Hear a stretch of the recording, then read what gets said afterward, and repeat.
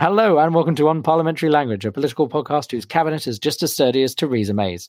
I know because I built it earlier today, having just moved house. And how are you, Rob? Yeah, I'm very well, thank you. How are you? I'm very good too. Just moved house, as I've mentioned to you before the show started up. I'm ready. I've somehow managed to cobble together a recording studio. I'm ready to talk Brexit. How about you? Yeah, very ready. So ready, in fact, I have proposed that we forego headline quickfire because essentially all headlines for the past 2 weeks have been about this Brexit deal. Do you think that's fair to say? Yeah, I mean, I think if you aren't aware what's going on, we'll be talking about things that have happened, maybe a bit of a timeline, some opinions, our thoughts on the matter at the very least. But if you haven't heard any of this in the last 2 weeks, I don't know what rock you're hiding under. Maybe it'll be safe when we actually crash out with no deal. So yes. There was a poll earlier in the week that was talking about what do you think of Theresa May's deal that she struck up, and there was about 30% saying that they didn't like it, 30% were unsure, 10% saying, yeah, I don't know either way. And there was, I think it was a blissful, 27% of people said, I haven't heard anything about it. I wish I was those people, you know? I don't know where they're getting their news from or what they're doing, but their lives must just be so easy, you know, so blissful without any knowledge of what's going on. So, our aim tonight is to try and educate those 27% or get everybody up to speed and talk about everything that's been going on. Let's move on. Yes, let's move on into, we'll skip the headlines entirely, go barreling straight on into Brexit. Yes, so what's happened is that, today, all 27 EU countries have signed off on a Brexit deal with the UK that outlines how it should leave the EU. I think that's breaking news, isn't it, Rob? That happened today. Yes, it happened this morning. Breaking news. At least that's, yes, we posted that out on the Facebook page. I might not have tweeted it, but yes, that was an interesting thing to happen on a Sunday morning. Yeah, it took like half an hour. It went relatively smoothly from the EU side. So it appears to be the deal that they want. And one thing that came out of all of the press conferences from every leader, it seemed to be that this is the best deal the UK will get. That was sort of, this is kind of trying to draw a line under it, saying that this is it, move on. We've done the negotiation, now sign it. So what I wanted to do, if that's okay, is go into the deal a little bit deeper, focus on a couple of the main points, and we can discuss whether we think it's a good deal or not. Before we do, one thing I wondered about. So in the week leading up to yesterday, when they signed off on the deal and all of that, there was some talk. So I think most people have been like, oh, the EU are probably pro this because their negotiator has organised it. So we assume that it has the backing. But when you have 27 countries voting on something, that might not always be the case. And there was a fair amount of back and forth about Gibraltar. Did that just suddenly not play into it, or was that just a bit of bluster? It appeared to be a bit of bluster between the UK and Spain. Spain always tends to bring up Gibraltar and potential sovereignty and the rights of that. And Spain had threatened not to sign the deal if there wasn't more in there about Gibraltar. It appears that the UK and Spain have got together separate to the other EU countries and said, look, we promised to discuss this once it's been signed. And that appears to have been enough for Spain to say, okay, we'll sign it. Oh, that's good. Because, I was suddenly worried. One of my colleagues pointed out to me, Spain might not like this. And then the whole Gibraltar thing started kicking off. I was like, oh dear, this would not be great. But it's glad to see that at least they can all band together and maybe deal with that in the future as part of whatever we get afterwards. Yeah, it appears, we'll talk about this more later, but it appears that the EU has been far more successful in sort of getting all the 27 EU countries whipped into shape and into line, saying, you will sign this, you will agree to this, rather than the UK government, which is a little more divided on the issue. So at least on the EU's part, they've been able to get everything shipshape and get the house in order and be able to get everyone singing from the same hymn sheet and whatever other sort of cliche I can add in there. I think I went for 3 in a row, so I'm proud of myself there. pick and choose and edit your favourite one later. So the EU is united, but I want to discuss the deal from sort of the UK perspective and see if go into detail about a couple of the key issues that have been raised from the draft deal and talk about who within the government either likes it or wouldn't like it, and then talk about our own ideas on the issue. Just before we start on diving into it, have you read the deal? It was quite long. No, I think that's probably worth pointing out that it's 585 pages, and that evening I was actually busy reading a shorter but no less important document to me, contract for moving house. So I didn't have time to read 585 pages, and I just waited until someone better than me, people with a legal mind, went through and read it. And I think most of the newspapers had a summary. I mean, obviously that has the biases the newspapers entail, but there's only so much they can. If you read all the different summaries that the different newspapers had, I think you'll probably get a pretty good view. We will put one or two in the show notes. I think. Yeah, I think it's worth linking to the 585 pages there. I attempted to read it, but there is an awful lot of legalese and clauses and sub-clauses. So it does benefit from somebody going through and picking out all the juicy bits, or at least translating some of it to tell you what it really means.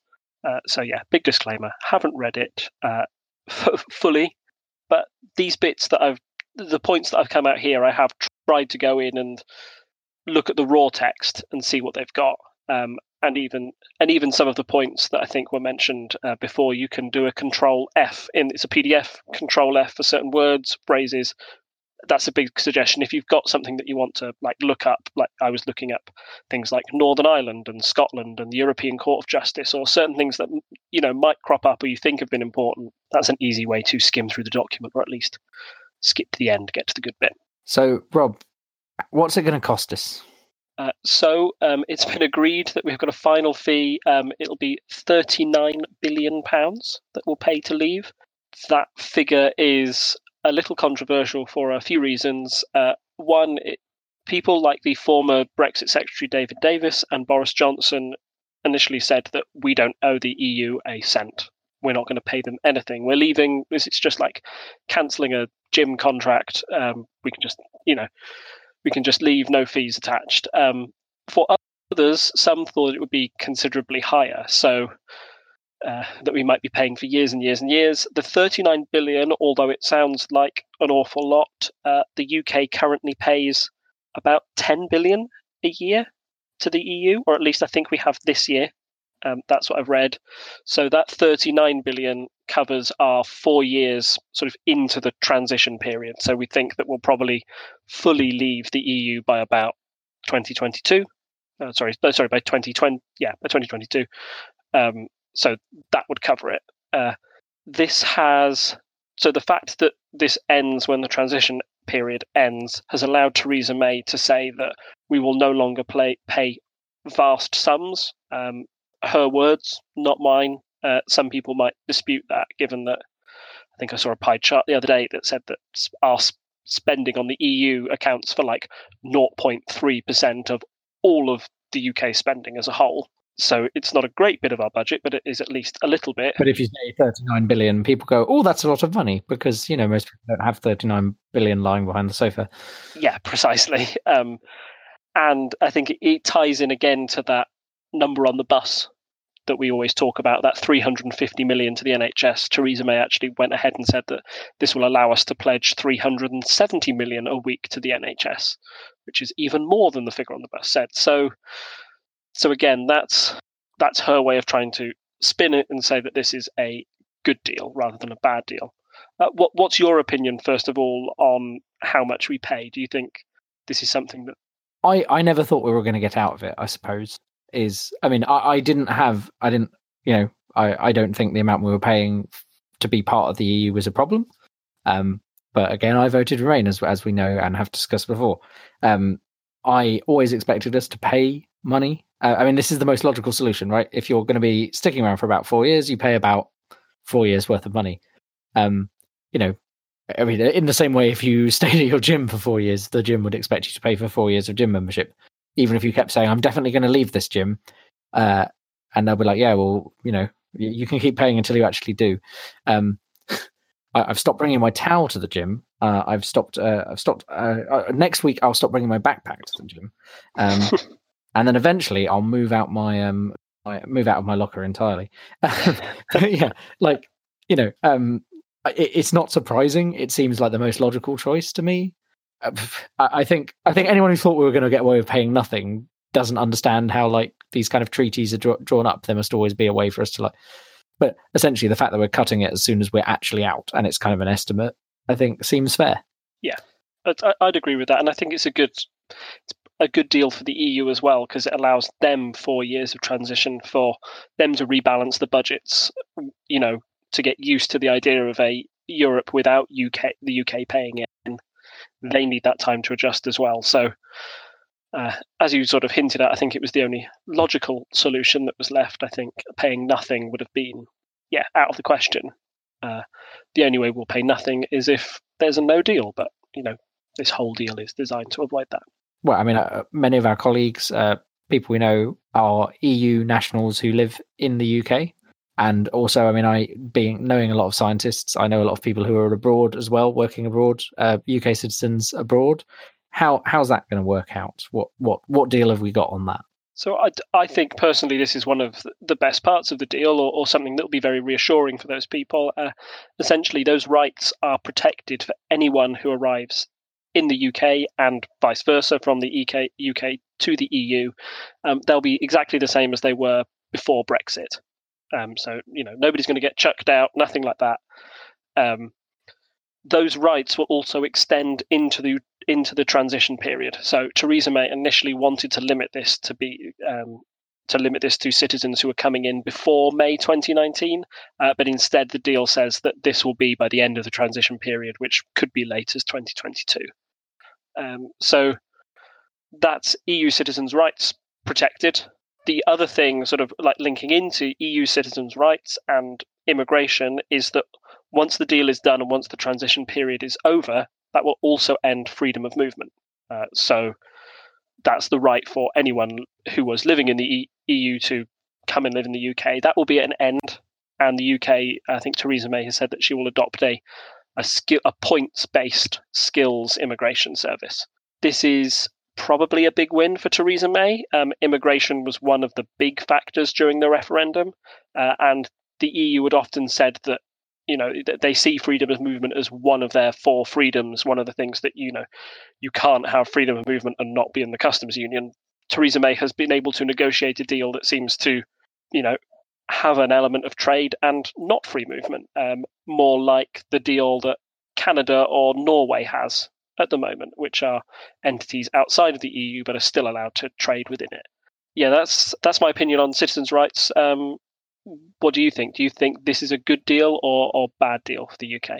I mean, I think the fact that we've got the back and forth, I mean, fundamentally saying the same is great. We don't want it jumping off some kind of cliff edge as soon as we leave would have been awful for various reasons. Not quite the same as building a wall down the center of Berlin, but that kind of level of, it could split families apart, things like that. And I think that's the thing I've always been worried about with this. I think that, again, it's like the most sensible solution. It stays the same up until the point that it doesn't, which is when you've actually fully left. I can understand why this would annoy people who voted on the immigration issue specifically. It wouldn't surprise me. And also, May had to backpedal here a bit from the May 2019 kind of promise she wanted. But it's better than us suddenly throwing everyone out in the cold. Obviously, I was a fan of freedom of movement as well, so it's sad that it's going to end. But hopefully, we'll be able to get something in place that's not, having a bit more time. Again, a lot of this is giving us time to think about things, which we haven't had in the last 2 years. I mean, we've had 2 years, but some of these things are very complex. So I think in general, my overview of this deal is it gets us out of the bind of no deal and isn't the worst. As someone who wanted to stay, obviously, if I could click my fingers and we just stayed, that would be amazing. But it seems like we're going ahead with this. So in that context, it's not the worst. Yeah, no, I agree. It's certainly it's not hard Brexity at all. This part it is quite soft. Again, as I mentioned previously, the end of freedom of movement will be I think, seen as a big win for some people who voted leave, but the time frame is the real clincher for the hardest Brexiteers. I guess we'll see in time if this deal is getting, stopping freedom of movement is probably the biggest win for May, and will likely persuade quite a few people who were softer Brexiteers but wanted some controls on immigration as their biggest thing. That will convince them. But the timeline and the fact that it's maybe not as hard as it could be will upset the hardest Brexiteers. We'll have to see, and it might depend on how long the transition goes on. That might actually be the deciding factor to see if that's a success or failure for May. So I suppose moving on from citizens' rights and immigration, we've got border issues. We've discussed Northern Ireland's border before. What's the plan there? And is it just magic technology? Well, that you say magic technology like it's like, oh, that's kind of what the plan is. Don't tell anybody. So we've always said that it's like the hardest decision to make. And Theresa May herself, just before this deal came to fruition, said that the deal's 95% done.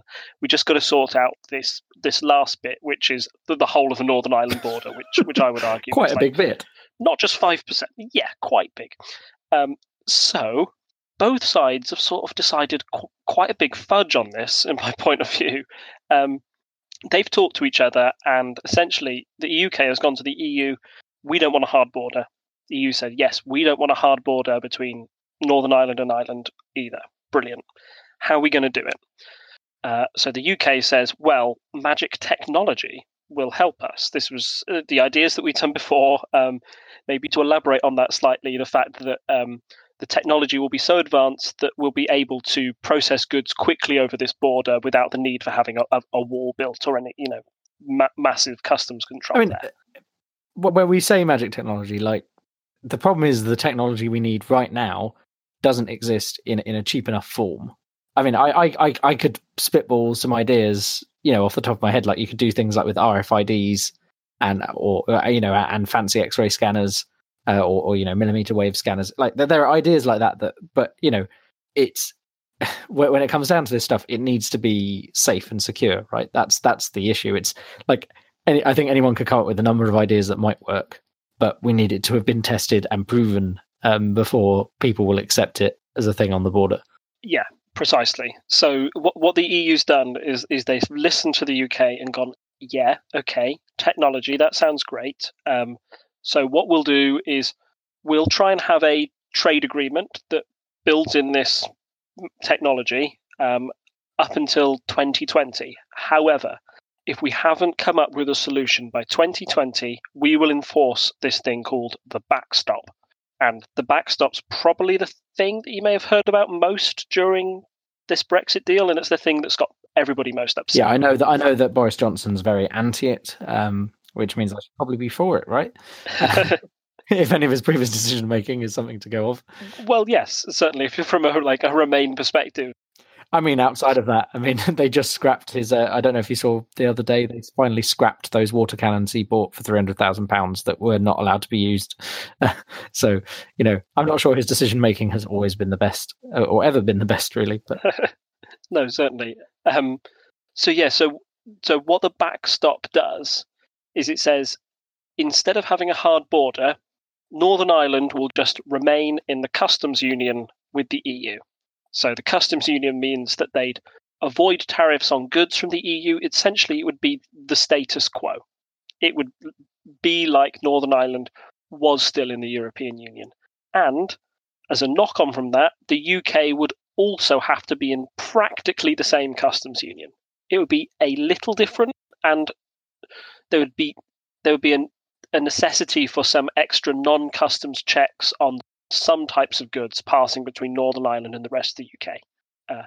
So this upsets hard Brexiteers for, the main reason is that it means it's this big, it says if you don't sort Northern Ireland out, then Brexit effectively doesn't really happen. We still stay in the customs union. We still have to abide by all the EU's laws that they put down over trade because we're in this customs union. If we're in a customs union, then that stops us having the ability to do free trade with other countries, which was one of the big selling points that Brexiteers said that, this will make us richer because we're able to do massive free trade deals with China and Canada and the USA. It stops all of that. So that's why hard Brexiteers hate it.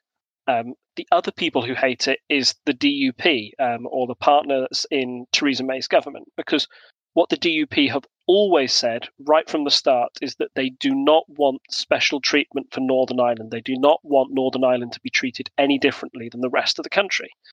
And this deal throws that out the window. They say specifically that there will be extra non-customs checks between goods coming from Northern Ireland into the rest of the UK.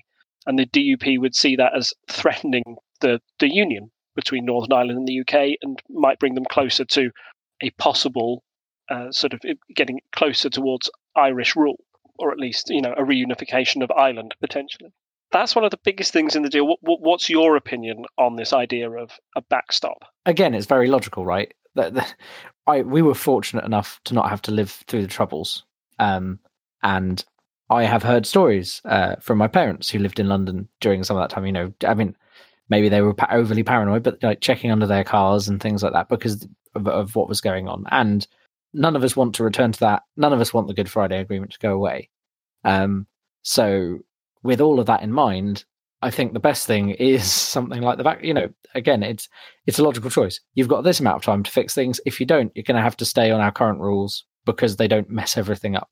So one thing I'm not clear on, the backstop, if we fall into it, presumably we can get out of it by fulfilling the requirements we wanted to fulfill in the first place. Yes, I believe so. As long as we solve the Northern Ireland question, I believe we can get out of it. So presumably, if we went into the backstop for a month, it's not the end of the world. Yeah, it would delay Brexit by that period of time. And I understand why people who are hard Brexiteers or really want Brexit would be annoyed by that.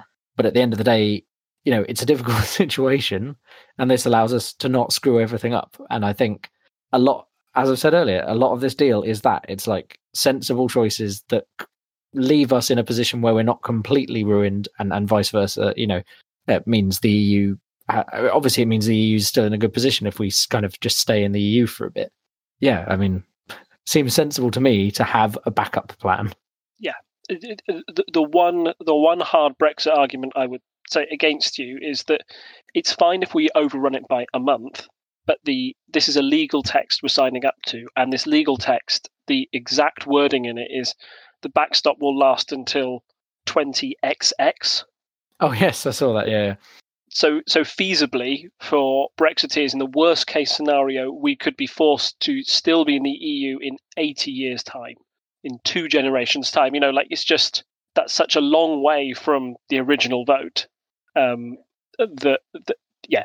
They fear a lot could have changed in that time, and having to wait that long for a true Brexit or whatever they wanted is something they feel they can't accept. So that's why most hard Brexiteers are going against it with sort of the ferocity and the furor that they are, because it leaves open the door for 80 more years of the European Union.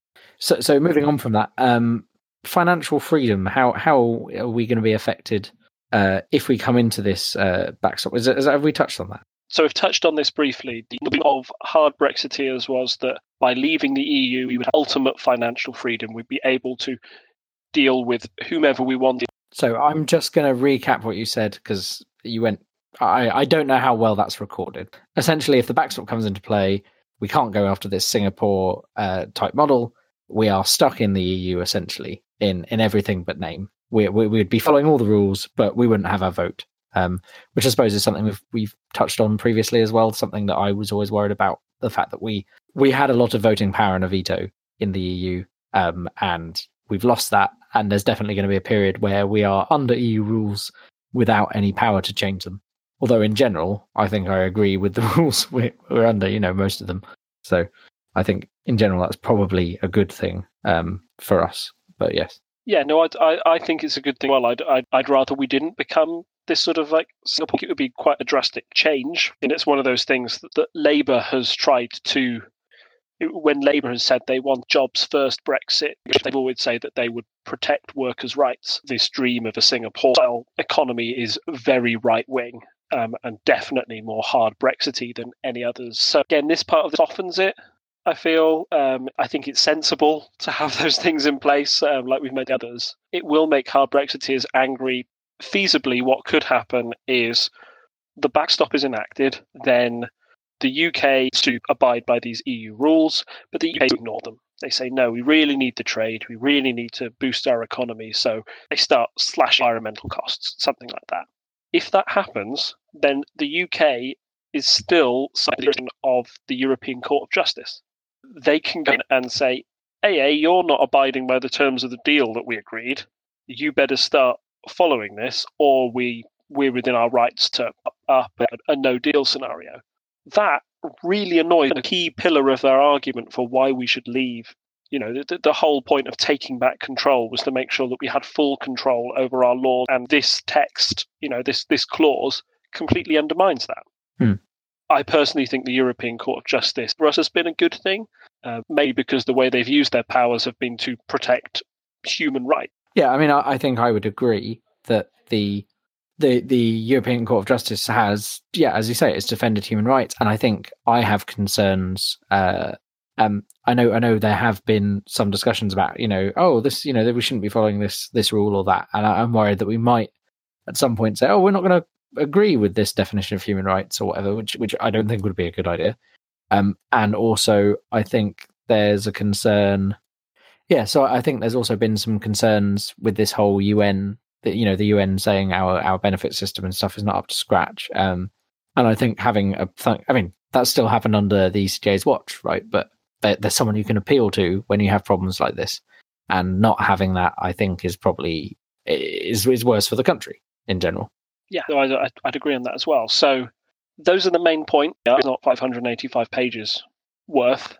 Do you think overall that this is a or a bad one? I knew you were always going to ask me this question. Is it a good deal or a bad deal? It's not the perfect deal, but I think the nature of compromise is that no one's left happy. I'm not going to be happy with leaving the EU because I voted to stay in, and I still would. But given the situation we're in, I much prefer this to the idea of a no deal.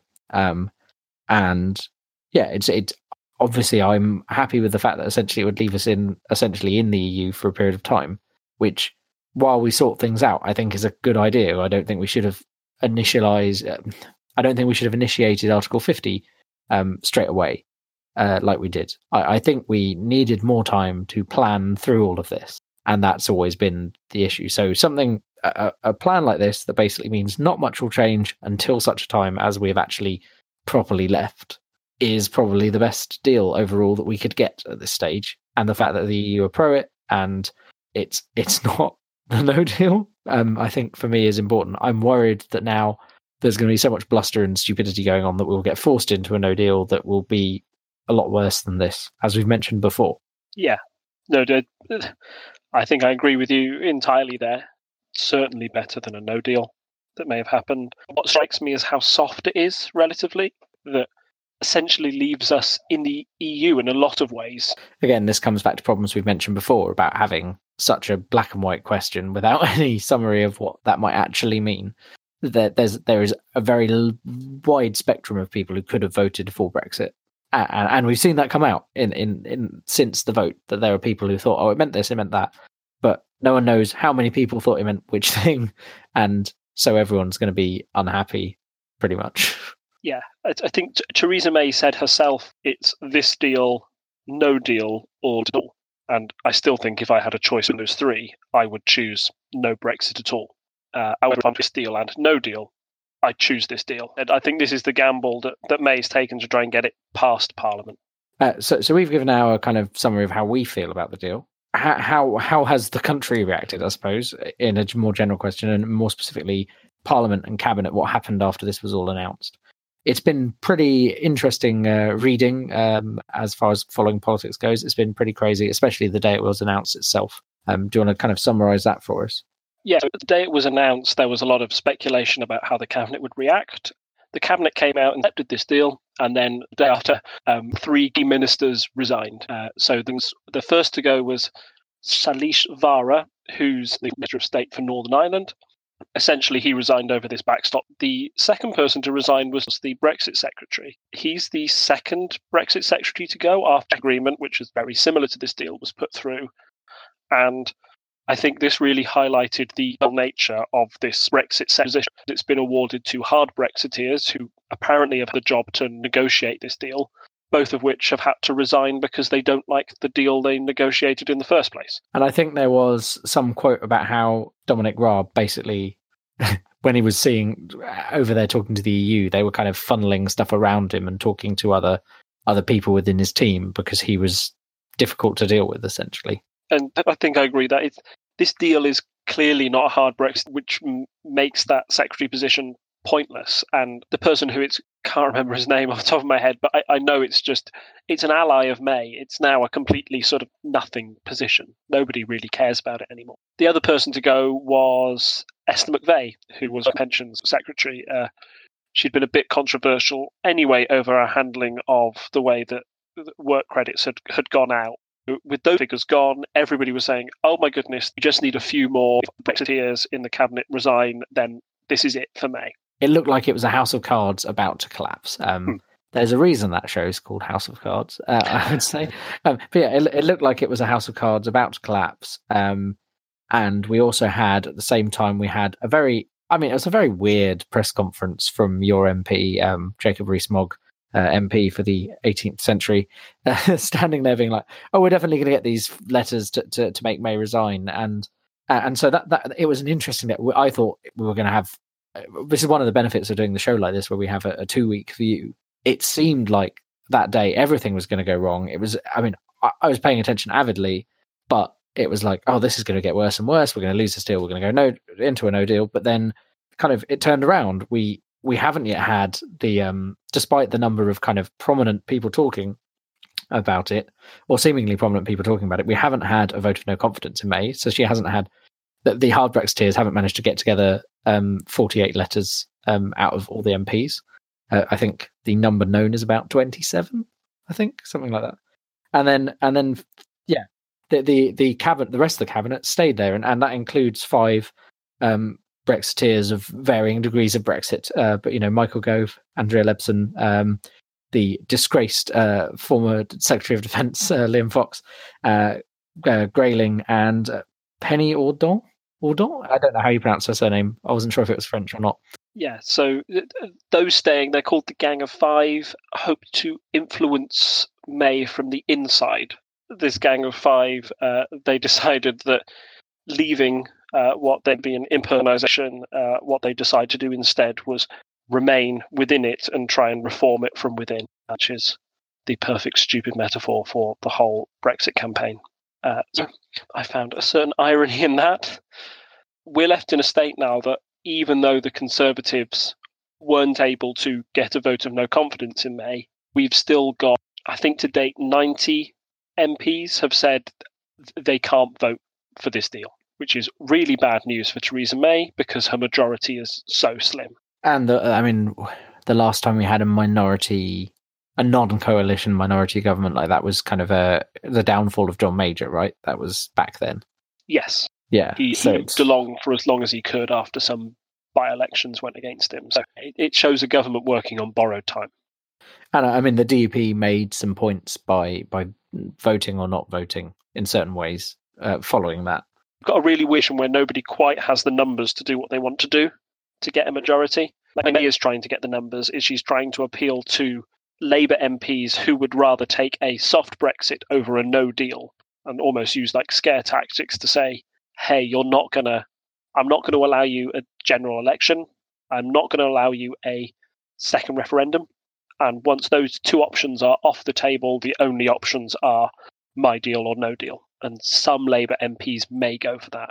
I think the problem with that scenario is that would almost certainly be any Labour MP who voted for that would be their last action as a Labour MP. It would be that they wouldn't get re-elected next time. They'd have the whip removed, all of that kind of jazz. It would be bad for them and it would be bad for Labour. So I don't see that happening either.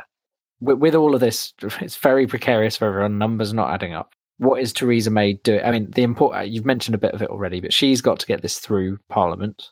The EU signed off on it, so the only barrier now is us as a country saying yes. So she's been out, she's done some press conferences. How's she trying to get this through? What's her tactic? She's trying to sell it to the general public. She's trying to go on a big charm offensive on TV and radio, trying to sell it to the people. There was a big letter published in nearly all the major newspapers today outlining Theresa May's reason for the deal, sort of saying that we should end this divisive infighting that's been happening in the country. Her deal is an opportunity for the country to unite and put this whole Brexit, mess behind us. We can start talking about something else once we've agreed this deal. The problem with this tactic is kind of twofold. One, May's already quite unpopular with the general public already. I think she proved that in the 2017 election. Her personal charm was certainly less than that of Jeremy Corbyn, and the way that she's talked about Remainers in the past, some of the language about saboteurs or that stuff that was associated with May has put it in a very bad light. So I'm not quite sure if she's the right person to unite the country. Secondly, if you're trying to sell a deal to the people rather than MPs, that's usually a tactic reserved for referendums. And the one thing that Theresa May has already ruled out is having a second referendum or having a referendum on her deal. She may be trying to influence constituents to try and get them to pressure MPs to vote for the deal, but that's a bit of a roundabout way. And polling in general has suggested that May's deal is certainly not popular, or certainly doesn't have the amount of popular support that may force MPs to vote them along.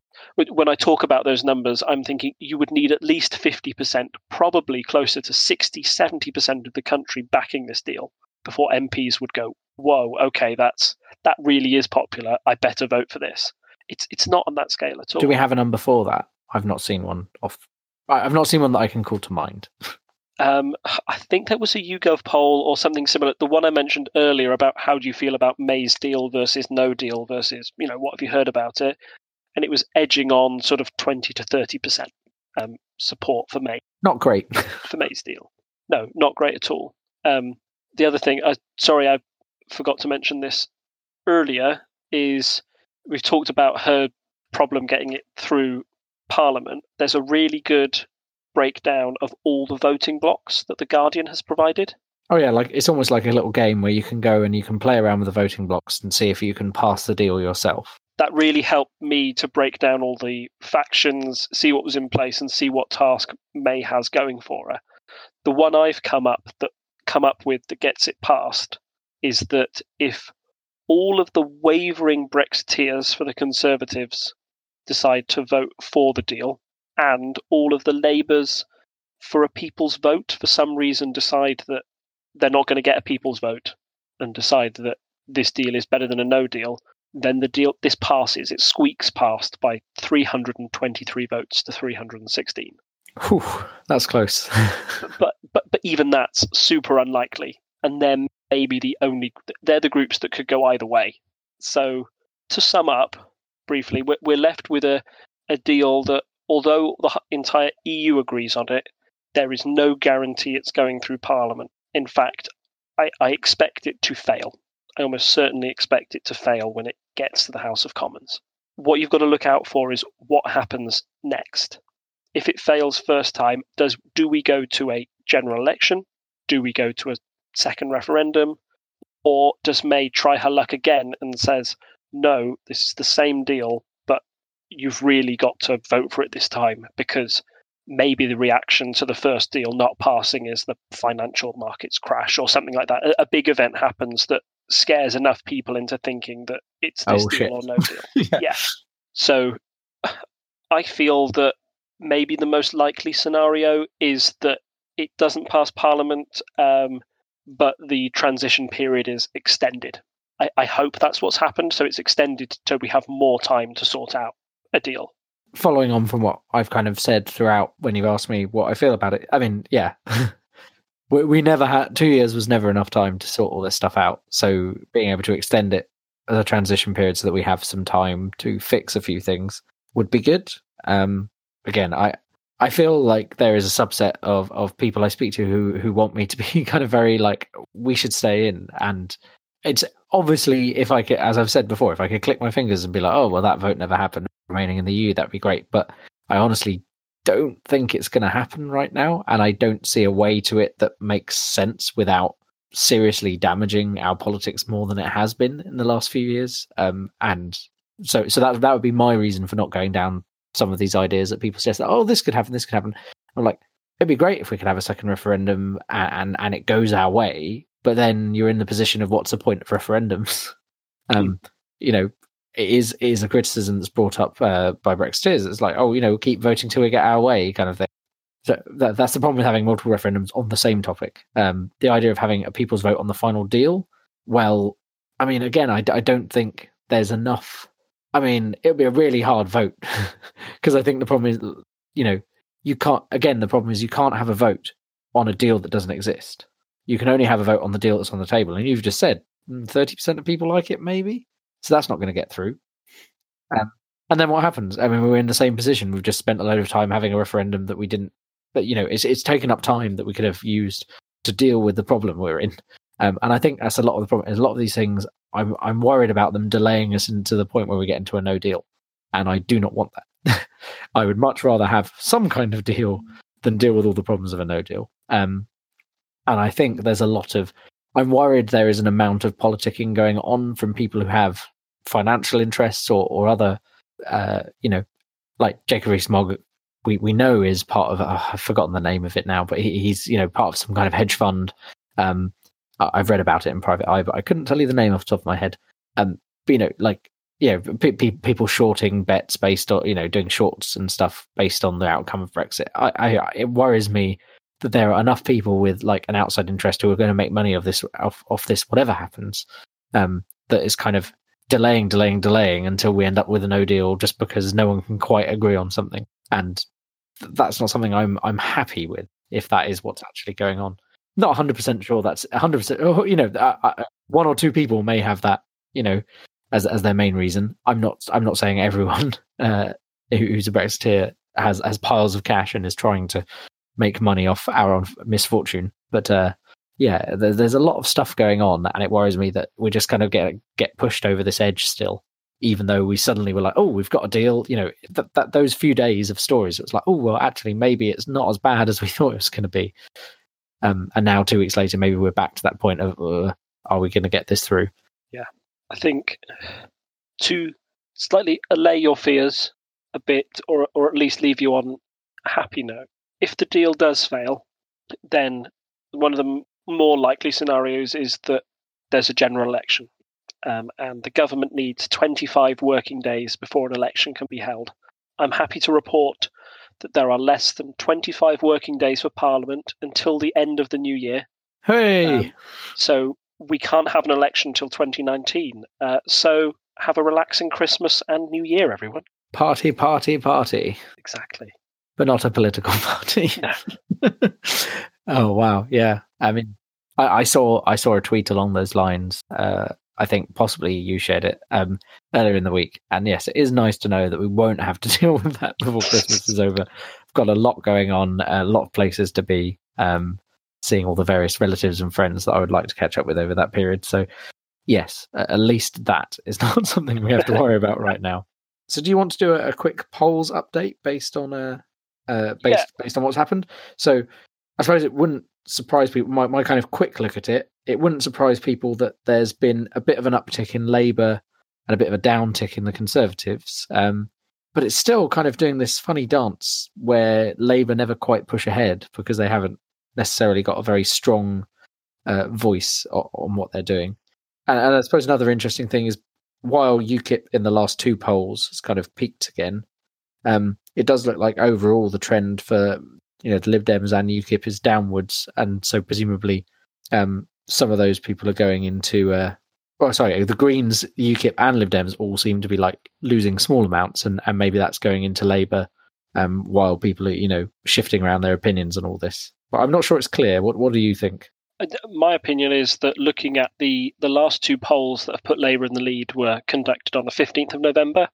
So that's around about the time of the government looking like it was collapsing and failing. And when that happens, people tend to want a strong government to take its place. They don't want the uncertainty. So if the polls, it seems people are suddenly throwing their weight behind Labour, saying, well, the Conservatives had their chance, they can't govern this, I want Labour to be in control, and I'd like them to have a stronger majority. So that might be why Lib Dem supporters who might have been wavering are going more towards Labour now. At least, like, let's just get the Conservatives out, let's get somebody in who can govern. And the most obvious party to do that would be the Labour Party. I think it's just a little bit too early for these polls to say. Yeah, it'd be really nice if we had a poll from maybe 5 days ago or sometime last week. But yeah, 10 days delay on the polls is a bit irritating here, because they're normally more frequent than that, right? I'm not wrong in thinking they look like they're roughly that there's a new poll roughly every 2 to 5 days normally, and then we've just seemed to have had a bit of a lack of them the last few weeks. It's possible that the turmoil has put a little stop to the general election polling, and they've gone more for different types of poll about the deal. I think, or at least fingers crossed, next time we'll have more polling, particularly on what's happened after the EU has sort of agreed to this deal and what happens in the next 2 weeks. We could either see a Conservative recovery if Parliament suddenly rallies around this deal, or we could see a even bigger swing to Labour, would be my prediction, if it appears that this deal has no chance of passing. So interesting times ahead. As always, I mean, we always knew it would be with this run up to Brexit. It's been really nice to have something concrete to talk about. Yes, on Brexit, it's nice to have an actual deal and go through it side by side. So, yeah, the less conjecture we have, the more actual facts we have, the better reporting we can have on Brexit. So, I suppose that's it for this edition of the show. As always, we welcome your feedback and discussion. Especially, you can come and find us on Discord. You can join in, and while we're talking about it, so that's maybe the best feedback we can have is people there criticizing things we say, giving us ideas to talk about. There is always a link to the Discord server, and we put, we have a chat room. You can come on there and chat to us. You can also come in and you can listen to us recording and give us live feedback. That's probably the best thing you can do. Second to that, we also, another great thing, obviously word of mouth helps spread the podcast, but going on to Apple Podcasts and reviewing us or whatever podcast app of choice you have, if there's a review function, giving us 5 stars saying why you enjoyed the podcast, obviously helps us get out there, and that's great. And you can find us in all the usual places. You can find us on Twitter and Instagram at Unparl Podcast. You can find us on Facebook as Unparliamentary Language. You can find us on Reddit at /r/unparliamentary. And you can also find us on Patreon at patreon.com/TTSS, where you can support all of the shows by Tinker Tailor Soldier Sponge Productions. And it's been good talking to you, Rob. And hopefully the country doesn't explode in the next 2 weeks. So I'll see you in 2 weeks' time. And it's goodbye from me. And it's goodbye from him. Bye. Bye. Bye. Bye. Bye. Hello and welcome to Unparliamentary Language, a political podcast. Be slightly less excited, Rob. You know what? When we're talking about Brexit, it's really hard. Okay? Insert your own double entendre there. Right, okay. Goodbye from me. It's goodbye from him. Bye. Oh, sorry. You broke up during... I broke up during the... Damn. Oh, all right. Okay. It got better.